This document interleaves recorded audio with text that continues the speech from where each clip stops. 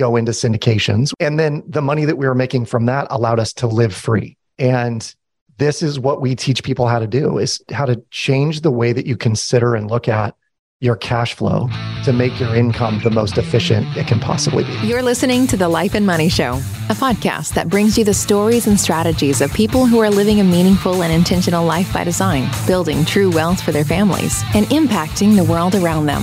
And now here are your hosts, Annie Dickerson and Julie Lamb. Hello, everyone. I'm Annie Dickerson here with the one, the only Julie. How are you today? I'm doing great. I'm excited because we're about to do our next in-person. And for a remote team, it's nice to be able to see everyone on a regular basis every quarter at least. It feels like I just saw you guys, but a whole 3 months has gone by. But it's nice. We're going to bond. We got this I just looked at the Airbnb listing. Beautiful house with I don't even know, the foosball tables and ping pong and the big theater room and all the things. Jacuzzi I saw. So I guess I'm going to have to bring my suit so we can hop in there one of those nights. But yeah, just excited to get together with everyone and talk about our vision for next year. We do so much planning, and it's funny, I don't know that everyone really grasps sort of how much really goes on behind the scenes in running a business. And so everyone gets to see the outcomes, which are things like the podcast or our Good Egg Lives or all the different things that we do. But behind the scenes, there's so many meetings and in-persons and discussions, Slack messages going back and forth, all in an effort to provide an amazing service to our clients, our investors, and to our folks on our team as well. But I'm excited about it because I think we've got a juicy presentation that we've been working on to talk about our 3-year vision. So yeah. And the hot tub, that's where the best ideas come, honestly. There you go. There you go. It reminds me of back in the old days, 5 years ago almost now, where it was just the two of us and we would meet up at a cafe in San Francisco. And all of this was a dream back then. All of this lived on little Post-it notes that we stuck up on the wall. We were like, someday we're going to hire this person. Someday we're going to be able to do this type of deal. Someday we're going to have this many investors. And here we are. And so many of those dreams and that vision has been realized, but we are not done yet. We're just getting started. And the vision that we've been working so hard on for all of our listeners, we're excited to, as we hammer this out, to roll it out to all of you as well, because we don't want you to just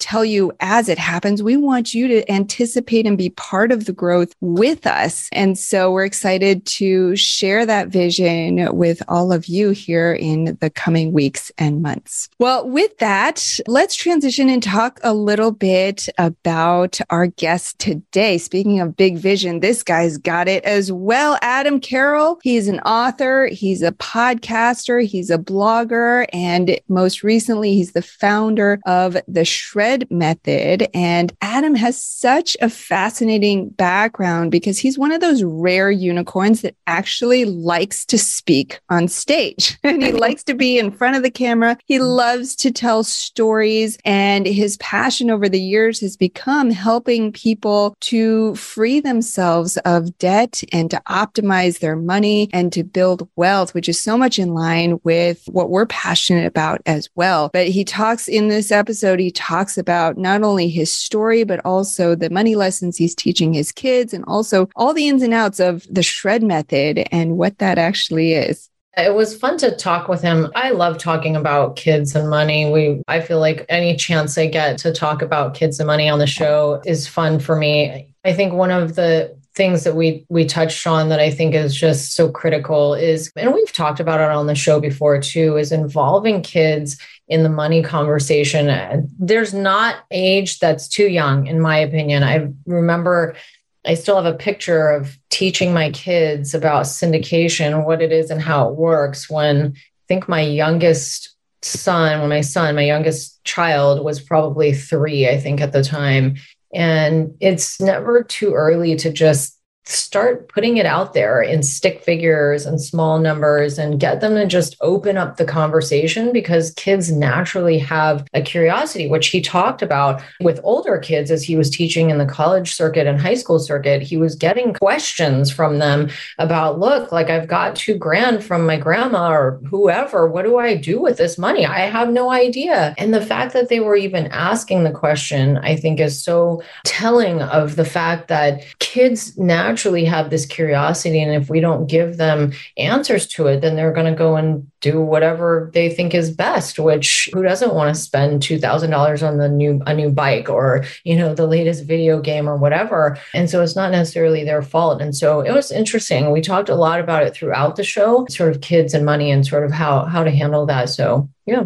Indeed. And as part of the SHRED method, he laid out this sort of framework. So for all of our listeners, no matter where you are on your wealth journey, whether you're accredited or you're not yet accredited, the SHRED method, he basically laid out the framework. There's much more in the actual method itself, but the framework he laid out was a simple 3 steps. One is focus in the first few years on paying off your debts and really crushing your debt. And then second, once you've freed up some of that cash flow, eliminated some of that interest, then you go into infinite banking where you build up this store of money. And then finally, you take that and invest in things like real estate syndications to maximize your wealth creation. And so if you're somewhere on that path and you're getting close, especially if you're getting close to that point where you're an accredited investor and you're looking to maybe start investing in real estate syndications, but you're not sure where to start, got a great resource for you. It's our book. It's called Investing for Good. And we'll go over all of the insights and the ins and outs of what it means to invest in a real estate syndication so you can determine whether it's the right path for you and your investing goals. To get your free copy, just go to goodegginvestments.com/book. All right. With that, let's dive into our conversation with Adam Carroll.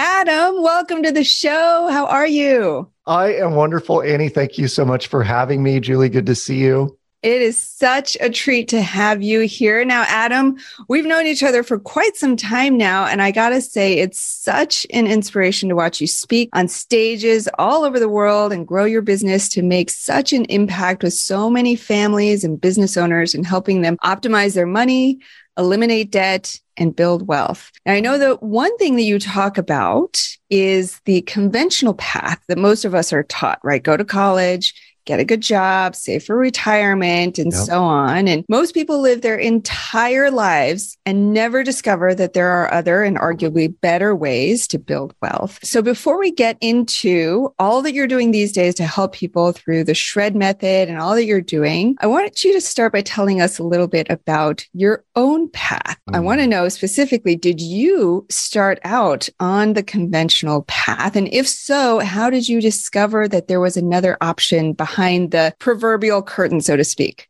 Ooh, this is such a good question. I did start out the prescribed path. And I would say that I went to school not knowing what I wanted to do with the degree that I obtained, which is probably 85 or 90% of us out there who go to school. And at some level, you're like, I don't know, I'm just going to choose a major and go with it. My degree actually is in broadcasting. So I thought I was going to be in front of the camera, which is wild today because I do a fair amount of media stuff. But what I really loved was storytelling. I think that's what drew me to broadcasting, was being able to tell a story through audio or video. I love all things having to do with cameras, photography, all of it. I'm just kind of enamored with that idea. So You're a rarity. You're like a unicorn. Most people would not touch that with a 10-foot pole, but you're like, get me in front of the camera. Well, it's crazy too. I'm guilty. I was one of those that was like, oh, I hate the sound of my voice and I don't want to see myself on camera. I still don't love it, but I do think I'm a pretty good storyteller and I enjoy that aspect of this medium. So I did the traditional route. I went to school. I got a job, a job, and not knowing what I wanted to do, I got a job in marketing. I was selling radio advertising, which was media related. I sold direct mail advertising. I knew that I had these chops for marketing, but I didn't really know how to leverage it. And marketing was my minor, candidly, in school.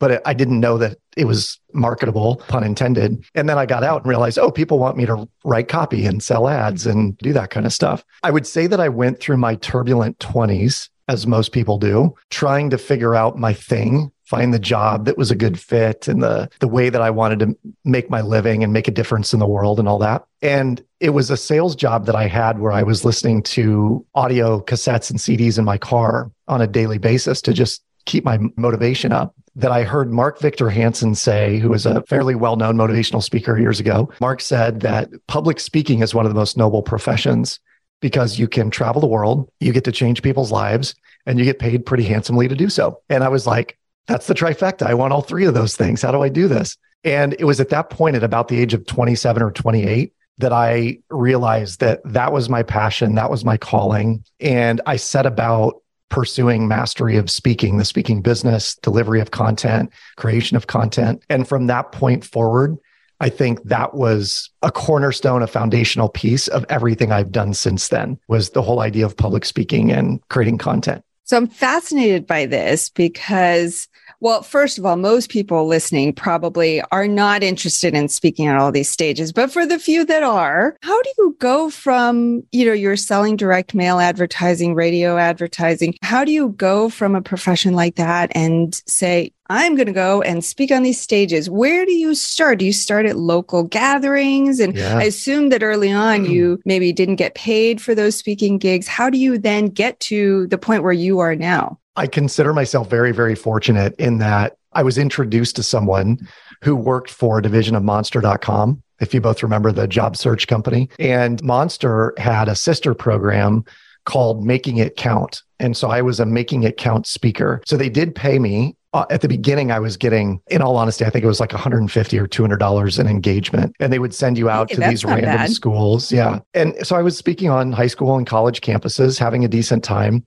but realizing there was more. And I kept going back to the company saying, don't just hire me as a contractor, like send me out. How do I get booked 5, 6, 8 times a week? And they said, oh, what you're talking about is being an area manager. And so I applied, I auditioned, if you will.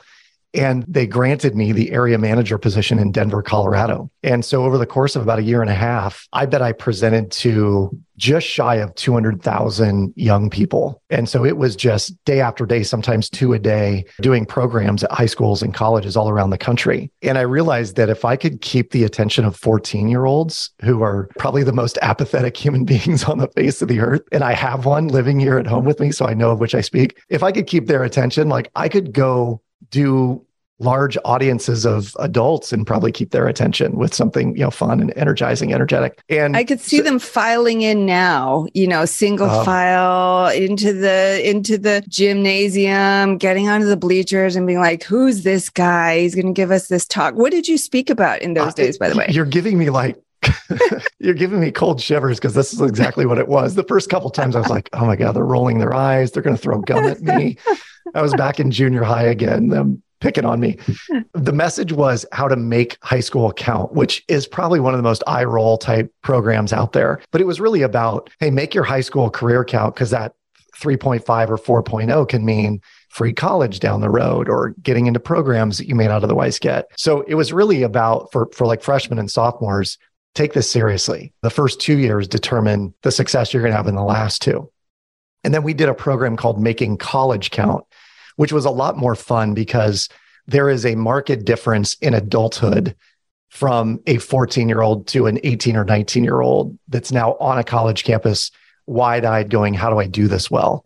And so I love that message and that market because the college students, particularly at the time, I think they saw me as like an older brother or a cousin. Now I go to colleges and they're like, I wish my dad were more like you. And it just pains me. But part of the reason I don't do that as much anymore. Oh my gosh. So you started speaking on these stages, you're getting paid, you got to the area manager position. I'm curious then, how did the whole financial literacy and financial coaching piece come into play? Yes, such a good connect the dots question, because I graduated from college. I was a debt statistic in my turbulent 20s, trying to figure out money, married my college sweetheart, who basically told me at one point, get rid of your debt or I'm going to get rid of you. And she meant business. She meant business. And we were raised in different households where Debt was just not a component of their lives where it was in my house. So for 2 years, we lived on one income. We lived on hers, and mine went to blast away all of our debt.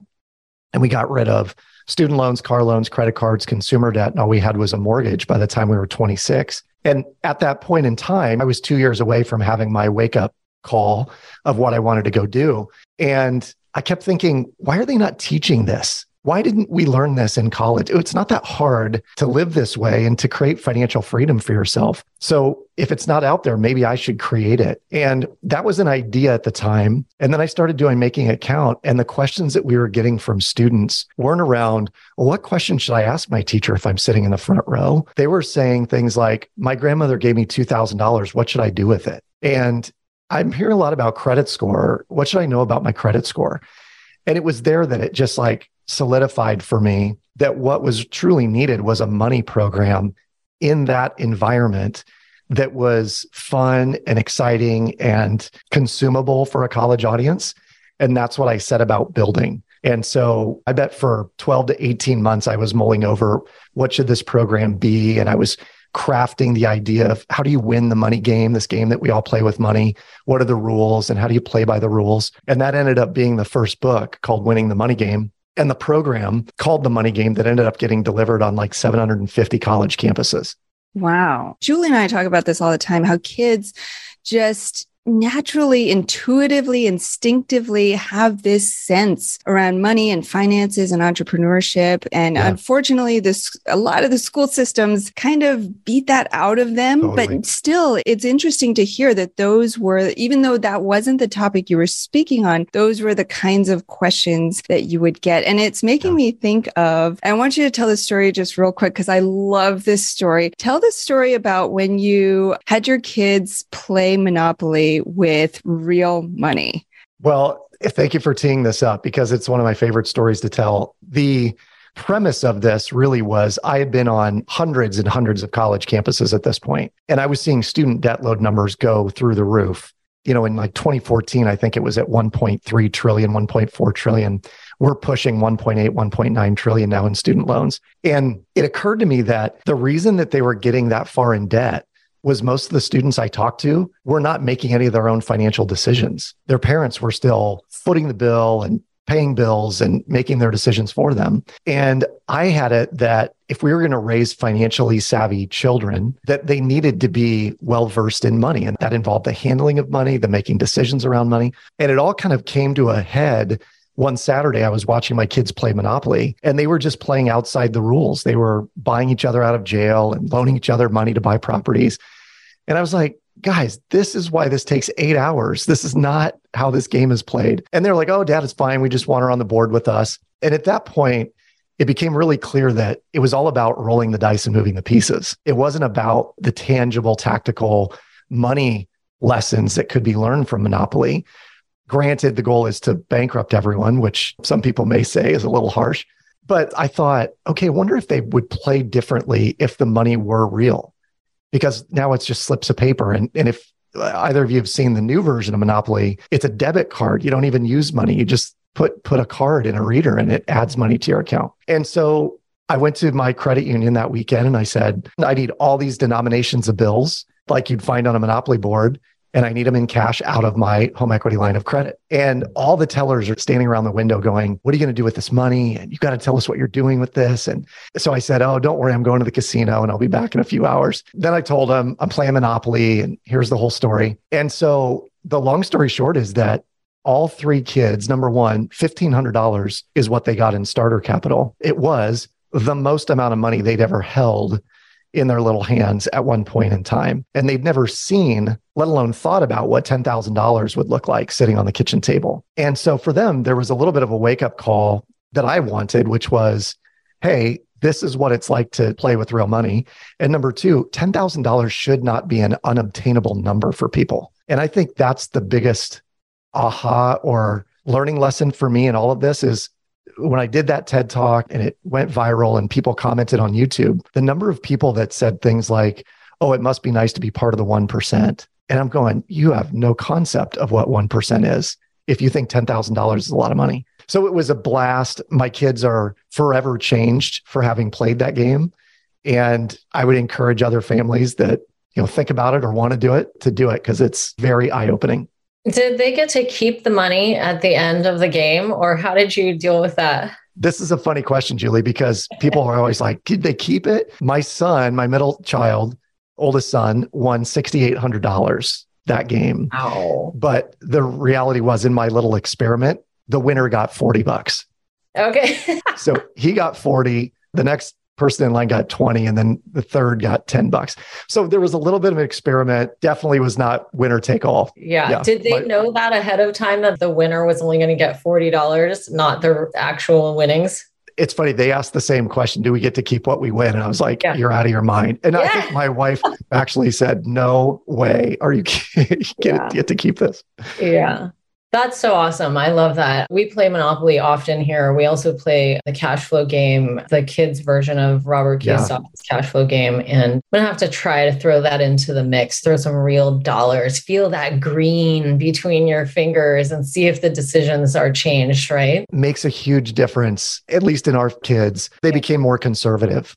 They were counting and recounting, trying to make sure they could stay on the board and continue in the game. So yeah, I love it. So I know that Annie had mentioned something earlier, and I have no idea what it is, but I'm very curious. What is the shred method? What does that mean? Oh, I'm so glad you asked. Something to do with like shredding, getting rid of the debt, but I don't know. I could be wrong about this. Tell us what that is. It's my abs program. Let me write these out for you. I didn't want to make any assumptions because you look amazing, but Thank you. For 66, it's amazing how good I look, right? I'm kidding. But I hope to look this way at 66, just FYI.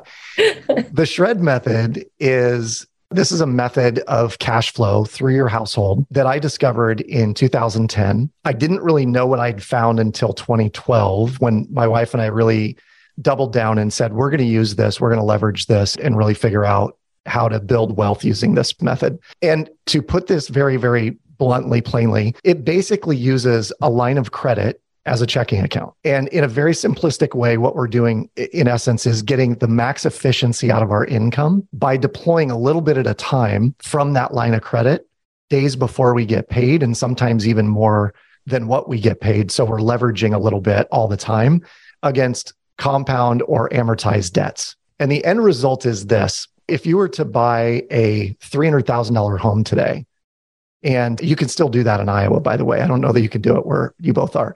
But you could still buy a $300,000 home at 7.5% interest. That home would likely end up costing you somewhere in the neighborhood of $750,000 to $800,000 if you financed for 30 years and just dutifully made minimum payments. Most people are only going to be in their home for 5 to 6 years, and then they move on. But when they do, and you both know this being investors, most people, if they're living in their primary residence and they leave in 5 years or 6 years, unless there's been massive appreciation, don't have a ton of equity just from the payments that they've made. It's typically on the appreciation. And we started questioning, if we're going to be here for a while, what would it look like if we were to knock out our debt in record time and then leverage the equity in our home to really build real wealth? And so we did from 2012 to late 2015. And I think we started in February of 2012. We paid off a $250,000 mortgage by August of 2015. So it was a little under 3 years, I guess, 3.5 years maybe. But we saved about $180,000 in the process by doing that. And from that point forward, then we had control of our money.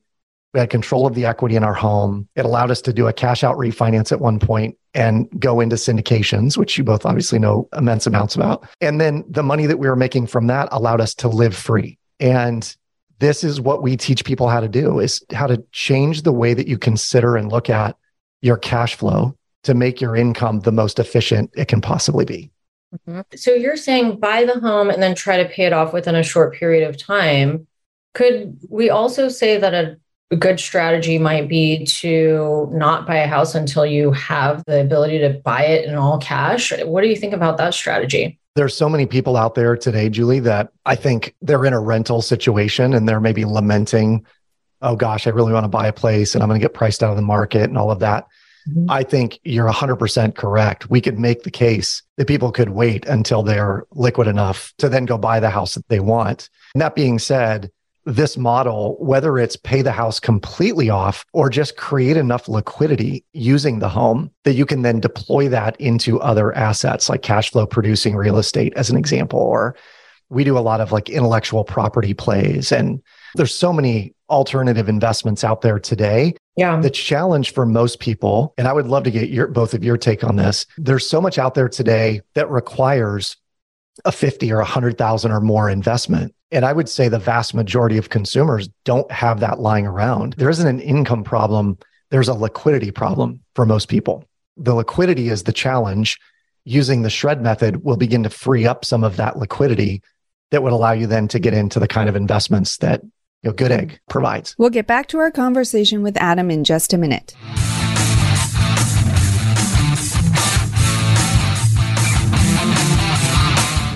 Have you been thinking about investing in real estate, but aren't sure you have the time or the desire to manage the investment? Perhaps you're afraid, like we were, that you'll make the mistake of choosing the wrong mortgage or the wrong team and lose your entire investment. Well, that's exactly why we created the Good Egg Investor Club.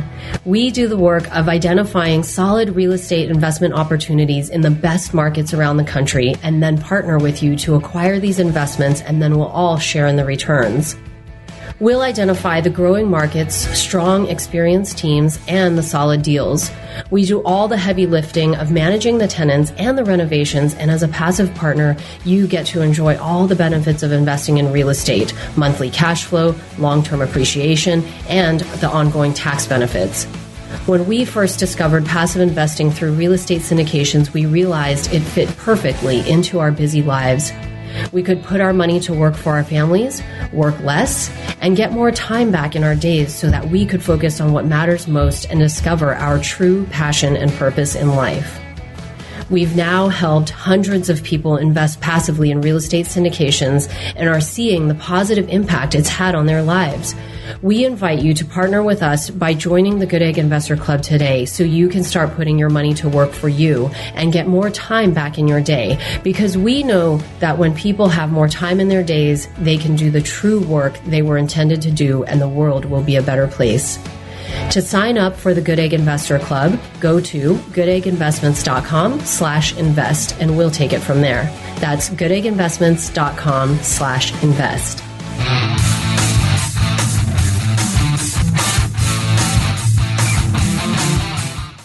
And now, back to our chat with Adam Carroll. Yeah, it's interesting. The liquidity issue is a big thing that I think prevents a lot of people from doing the types of investments that we do at Good Egg, especially when our minimum on our last deal was $75,000 or $100,000 just to play, right? There's plenty of, nowadays it's interesting. 6 years ago when we first got into the space, this whole idea of like crowdfunding and buying properties together with other people was like, this is a scam. Like somebody leading this thing, the GP's leading this thing and going to go take all the money.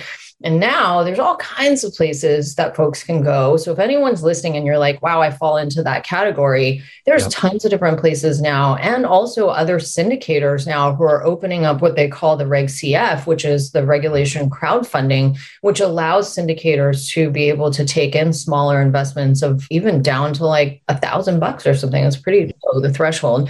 And it's funny because I've had a conversation just this last week with a woman who's in her 50s, and she's like, what do I do? Because I want to start to grow my wealth, but I can't invest a large chunk of money. And even if you can take a small amounts of money and put it to work in these type of crowdfunding vehicles and grow at a faster rate than you might otherwise do in like the stock market or in worse vehicles, a savings account, which people don't even know. They have no idea, and that's where people go. So there are other vehicles out there, but this is super interesting. Typically, I'll be honest, I have been a little bit against, I've had investors come to me and they say, oh, I want to take out a loan on my house. So talk to that really briefly for somebody, because I'm always afraid I'm never advising people, as I'm not a financial advisor. But if someone comes to me and they're an investor and they say, well, I'm thinking about taking out $200,000 from my house on a HELOC to be able to invest, I've always been like, no, don't do that. That scares me as the operator because God forbid, if anything goes wrong on the investment, it's a very scary proposition, right? And my theory has always been you play with money that you can afford to lose. So can you speak to that to somebody who might have those fears and might have those concerns that maybe that is a concern? How do you respond to that? Yeah. This is a really sensitive topic for me too, because our clients will often come to us and say, there's this great investment and I've come so far on the SHRED method. We're going to go deploy X amount into this thing. And we'll often say, well, first of all, let's run through all of your due diligence. What have you done to really vet this thing? And what are the returns? If it is a syndication, what do the syndicators and the partners look like? My fear today in doing a strategy like that, Julie, is the rising interest rate environment. And most HELOCs are not fixed, they're variable. So even as it stands now, we have a number of shredders who started out at 1.9 or 3.5% home equity line of credit, which is just stupid cheap money for a line. And now it's upwards of 7.5, 8, could be 10 before long. So there is always a concern for me that someone would get way beyond their skis on leverage. And then the interest rate goes sky high. And now the cash flow they're making on that deal doesn't cover their debt service. Right. So we are very, very cautious with folks about giving them instruction on how to do this well and at what time in the process, because candidly, our goal is to help people lean their life down somewhat. And what I mean by that is the SHRED method first goes after car loans and credit cards and any other debts you may have that have a pretty significant monthly payment. And once you knock those down using SHRED, if the only thing you have left is your mortgage and there's extra income, discretionary income flowing, most people would just tuck that away in a savings account and go, oh, that's just for later. And that's my opportunity fund or what have you. And what we would say is, what if you took a piece of that or maybe all of it and we leverage it through SHRED and we go after your mortgage hardcore for 12 months or 18 months, then let's recast your mortgage. So if let's say we blast away $200,000 or $300,000 of your mortgage in a period of time, and then we recast it, bringing your payment, which was once riffing on numbers, but $4,000 down to $2,500. Yeah. You've just freed up $1,500 a month in discretionary money, in addition to the maybe 3 or 4 you already had. And now we have the ability to start looking ahead to some of these syndication deals, knowing that, let's leverage a bit on that. But you've got plenty of cash flow to knock that line of credit back down from $100,000 to 20 or 30, where it makes sense. Yeah. So I would say short answer to your question is there is a timing aspect. And I would really encourage someone that's going to do that, have a chat with someone who knows how to structure debt and equity in a way where the numbers make sense. And I would say no matter what, but if in the next year we have a financial collapse, what does this look like for you? Let's plan out worst case, best case, and mid case scenarios.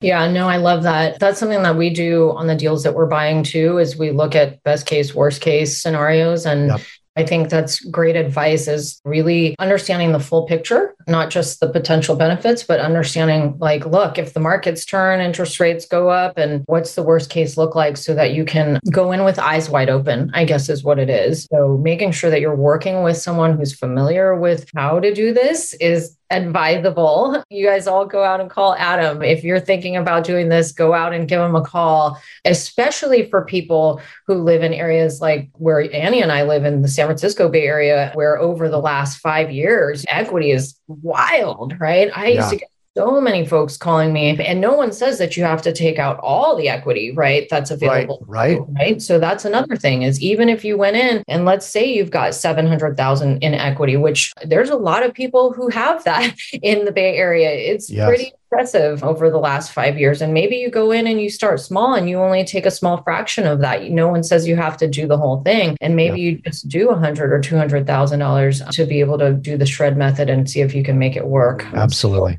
Yeah. And I would add that the SHRED method for us is really step one in what we call a 10-year freedom plan. I remember first meeting Annie, and Annie, I don't know if you remember me saying this to you, but I said, this is the missing piece. What you two do is the missing piece to what I've been trying to build, which is the SHRED method frees up equity. What is sometimes called infinite banking or high cash value, high equity cash value life insurance, to me is the second step, because it's this parking lot where you can build a bank of money and then leverage, deploy it You're borrowing it out, but you're deploying it, making good returns on it, but you don't owe anything necessarily payment wise.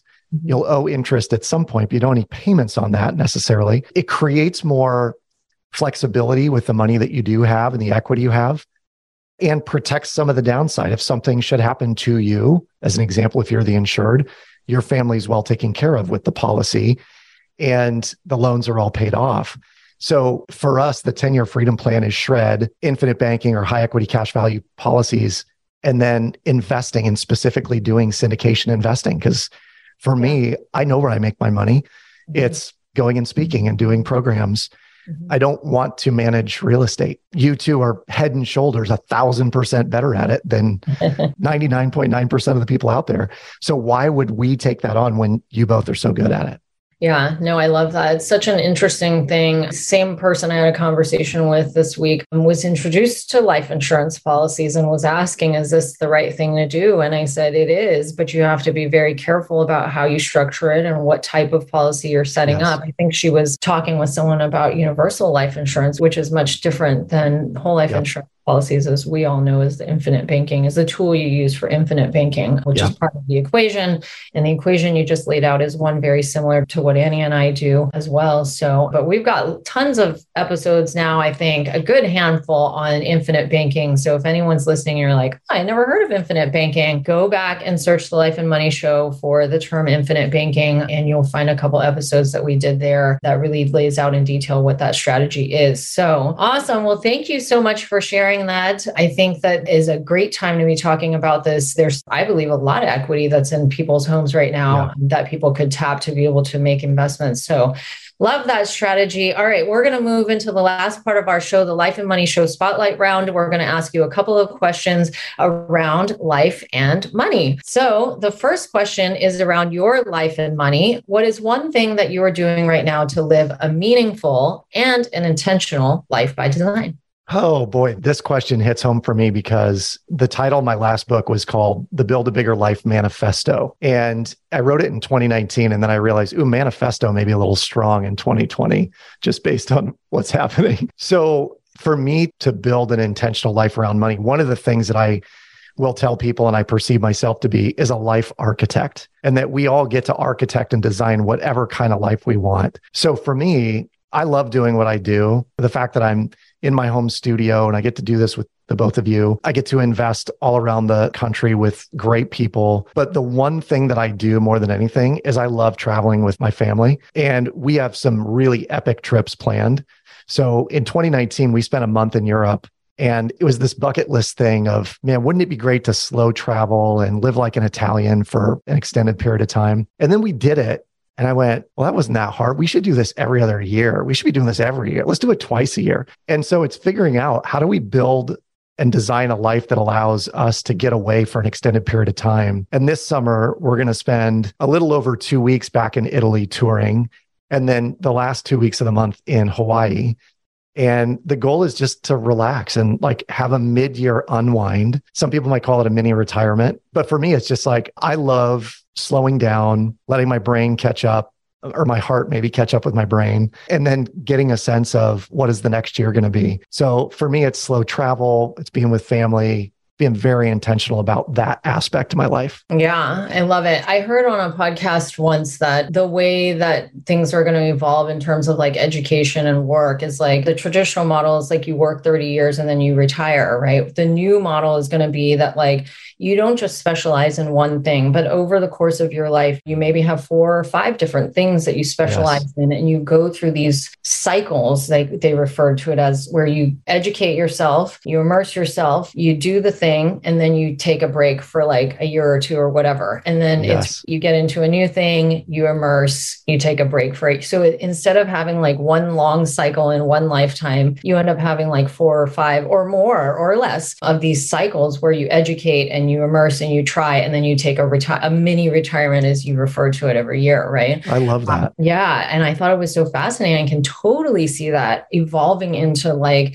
you see college enrollment has dropped for a 3rd year in a row. Stuff is big business. And I think people are starting to realize that maybe that's not the way to go, right? But so I think you see people educating themselves, trying it out, vacationing for a year, and then just rinsing and repeating. So I love that. And by the way, what island are you going to go to? We are going to Maui because it's my parents' anniversary.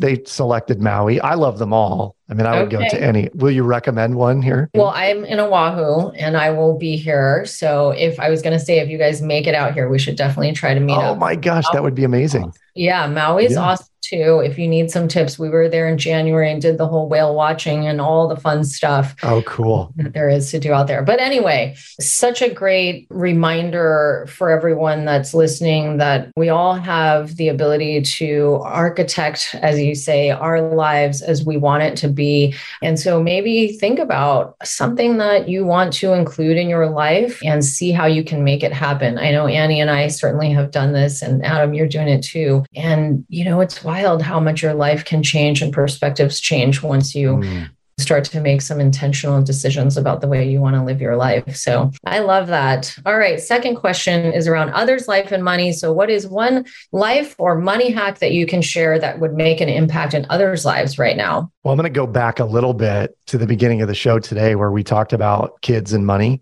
For those that do have children or are planning to have children at some point, the USDA claims that to raise a child from 0 to 18 will cost anywhere from $285,000 to $450,000, 0 to 18. And if you have 3 kids, that's $1.2 million or more, right? That's enough to get in on a couple of syndications with the both of you. So just eating up my cash. So when we played Monopoly with the kids and we realized sort of the error in our ways, so to speak, of how we were raising them around money and began changing how we talked to them about money and giving an allowance, but it was based on chores, but then putting all the decision-making onus on them, it literally changed how they functioned. And then as a byproduct, it changed the way that we function, because on a weekend, it wasn't like, Dad, can I get $20? Dad, can I go? I'm going to go to the movies. I'm going to go to a game. They would say, I'm going to the game. And we'd say, well, do you have money? And they'd say, yeah, I'm set. I have my wallet with me. And it wasn't like, do you have money? I'm going to give it to you. It's, have you taken your money? Because you're going to need it. Mm-hmm. And what's interesting is we gave them an allowance for a period of about 4 years, maybe 5 years. My 14-year-old son still claims that he was shorted because his sister got way more than he did. But it came to a point where they had thousands of dollars in the bank and they didn't need an allowance. They needed to understand how to get to that point to then make the decision around money. And now they're working part-time and they're entrepreneurial and they're applying for scholarships like it's their job. And they're doing all the things that a savvy, money-oriented person would do. It just took us as parents, like pushing some of those lessons down to them for them to pick up and run with it. And I would say out there, the hack that I would propose is to your listeners, if you have children, trust that they have the skill and know-how to make good money decisions. But you have to then push the money decisions down to them and trust them. And they'll fail, and it's okay. They're going to fail in $20 and $50 increments, not in $5,000 and $10,000 and $50,000 increments when they're in college. Yeah, 100% can't agree with you more. Let your children make the money mistakes now while they're 9 and 10 versus making those money mistakes when they're 21 and 25 and still trying to figure it out because they never were given an opportunity to make those mistakes. I always tell my kids, like, mistakes are good things. Like, let's get more of the mistakes. Let's get them out, because the more mistakes we make, the more the faster we learn, right? And yeah, giving kids, I think you touched on this earlier, is like, you want to give your kids control over their money at a young age so they learn how to, that was the whole Monopoly thing, right? So that they learn how to make their decisions on their own. And I love what you said about, like, when you leave the house, my kids are the same thing. We all use Greenlight. And I'm like, you guys know we're going to go to the store and you're going to see stuff you want to buy. Make sure you have your wallets. And even my son, who's 7, goes and grabs his wallet because he's got his savings and his money, the whole thing. So again, it's like this idea of like getting our kids to have control and ownership over their finances, over the $50 or whatever amount it is, and learn how to make moves with that, I think is such good advice. So I love that. All right. Last question is around life and money in the world. So what is one thing that you're doing right now to make the world a better place? This one like hits me in the feels because part of the reason the Shred Method exists is to create freedom for people. Yeah. And it is the driving force and the motive for me every day when I wake up is I can't imagine having to live a life where you don't love what you do, you feel stuck in it, And there's a lot of people out there that I'm sure are in jobs where they're just like, I'd love to get out, but I have no idea how. And they pay me too well to ever leave, that whole notion, which I find completely absurd. So for me, the mark that I want to leave on the world, the change, the difference I want to have in the world is I want to help people free themselves to be themselves. And when I say that, what I mean is free yourself from the debt, bondage, and servitude that you're in that you think is keeping you stuck where you are, to then open up to all the possibilities that are there for someone like you. And I'm saying you, the listeners, because we should never limit where we want to go or what we want to do, the experiences we want to have, because we have a car payment or a student loan payment, or we have those things. Let's figure out how to knock that out so that drag isn't there anymore. And we can literally show up the way we were supposed to be. Free yourself to be yourself. It's a t-shirt, isn't it? Yeah, that's so good. And if every single person could just do that for themselves, never mind changing the world, but just focus on themselves, right? Free yourself to be yourself. That's going to be what changes the world. And so Julie and I are such big fans of the work that you do. And it's always so great to hear about your progress. I know that our listeners are going to want to learn more about the SHRED method. We've just hit the tip of the iceberg here. So tell everybody, if they did want to follow up with you and learn more, what's the best place that they can go? Yeah, the best place to go is theshredmethod.com. And Annie, what we have is an evergreen masterclass. So you can go through and watch in about 24 minutes. How does this work? Will it work for you? Who are, what we would call our avatar, who the prime customer or client is. And there's articles, there's all sorts of educational content there on theshredmethod.com, including, and this is really important, a calculator that you can plug in your numbers and it'll tell you not only how fast you could be out of debt, but how much you'll save in interest over the long run. And it's eye-popping. I mean, we have clients right now that will save $500,000, $600,000, $700,000 in interest. And much of it, I would say 40 or 50% of it is in the first 12 to 18 months.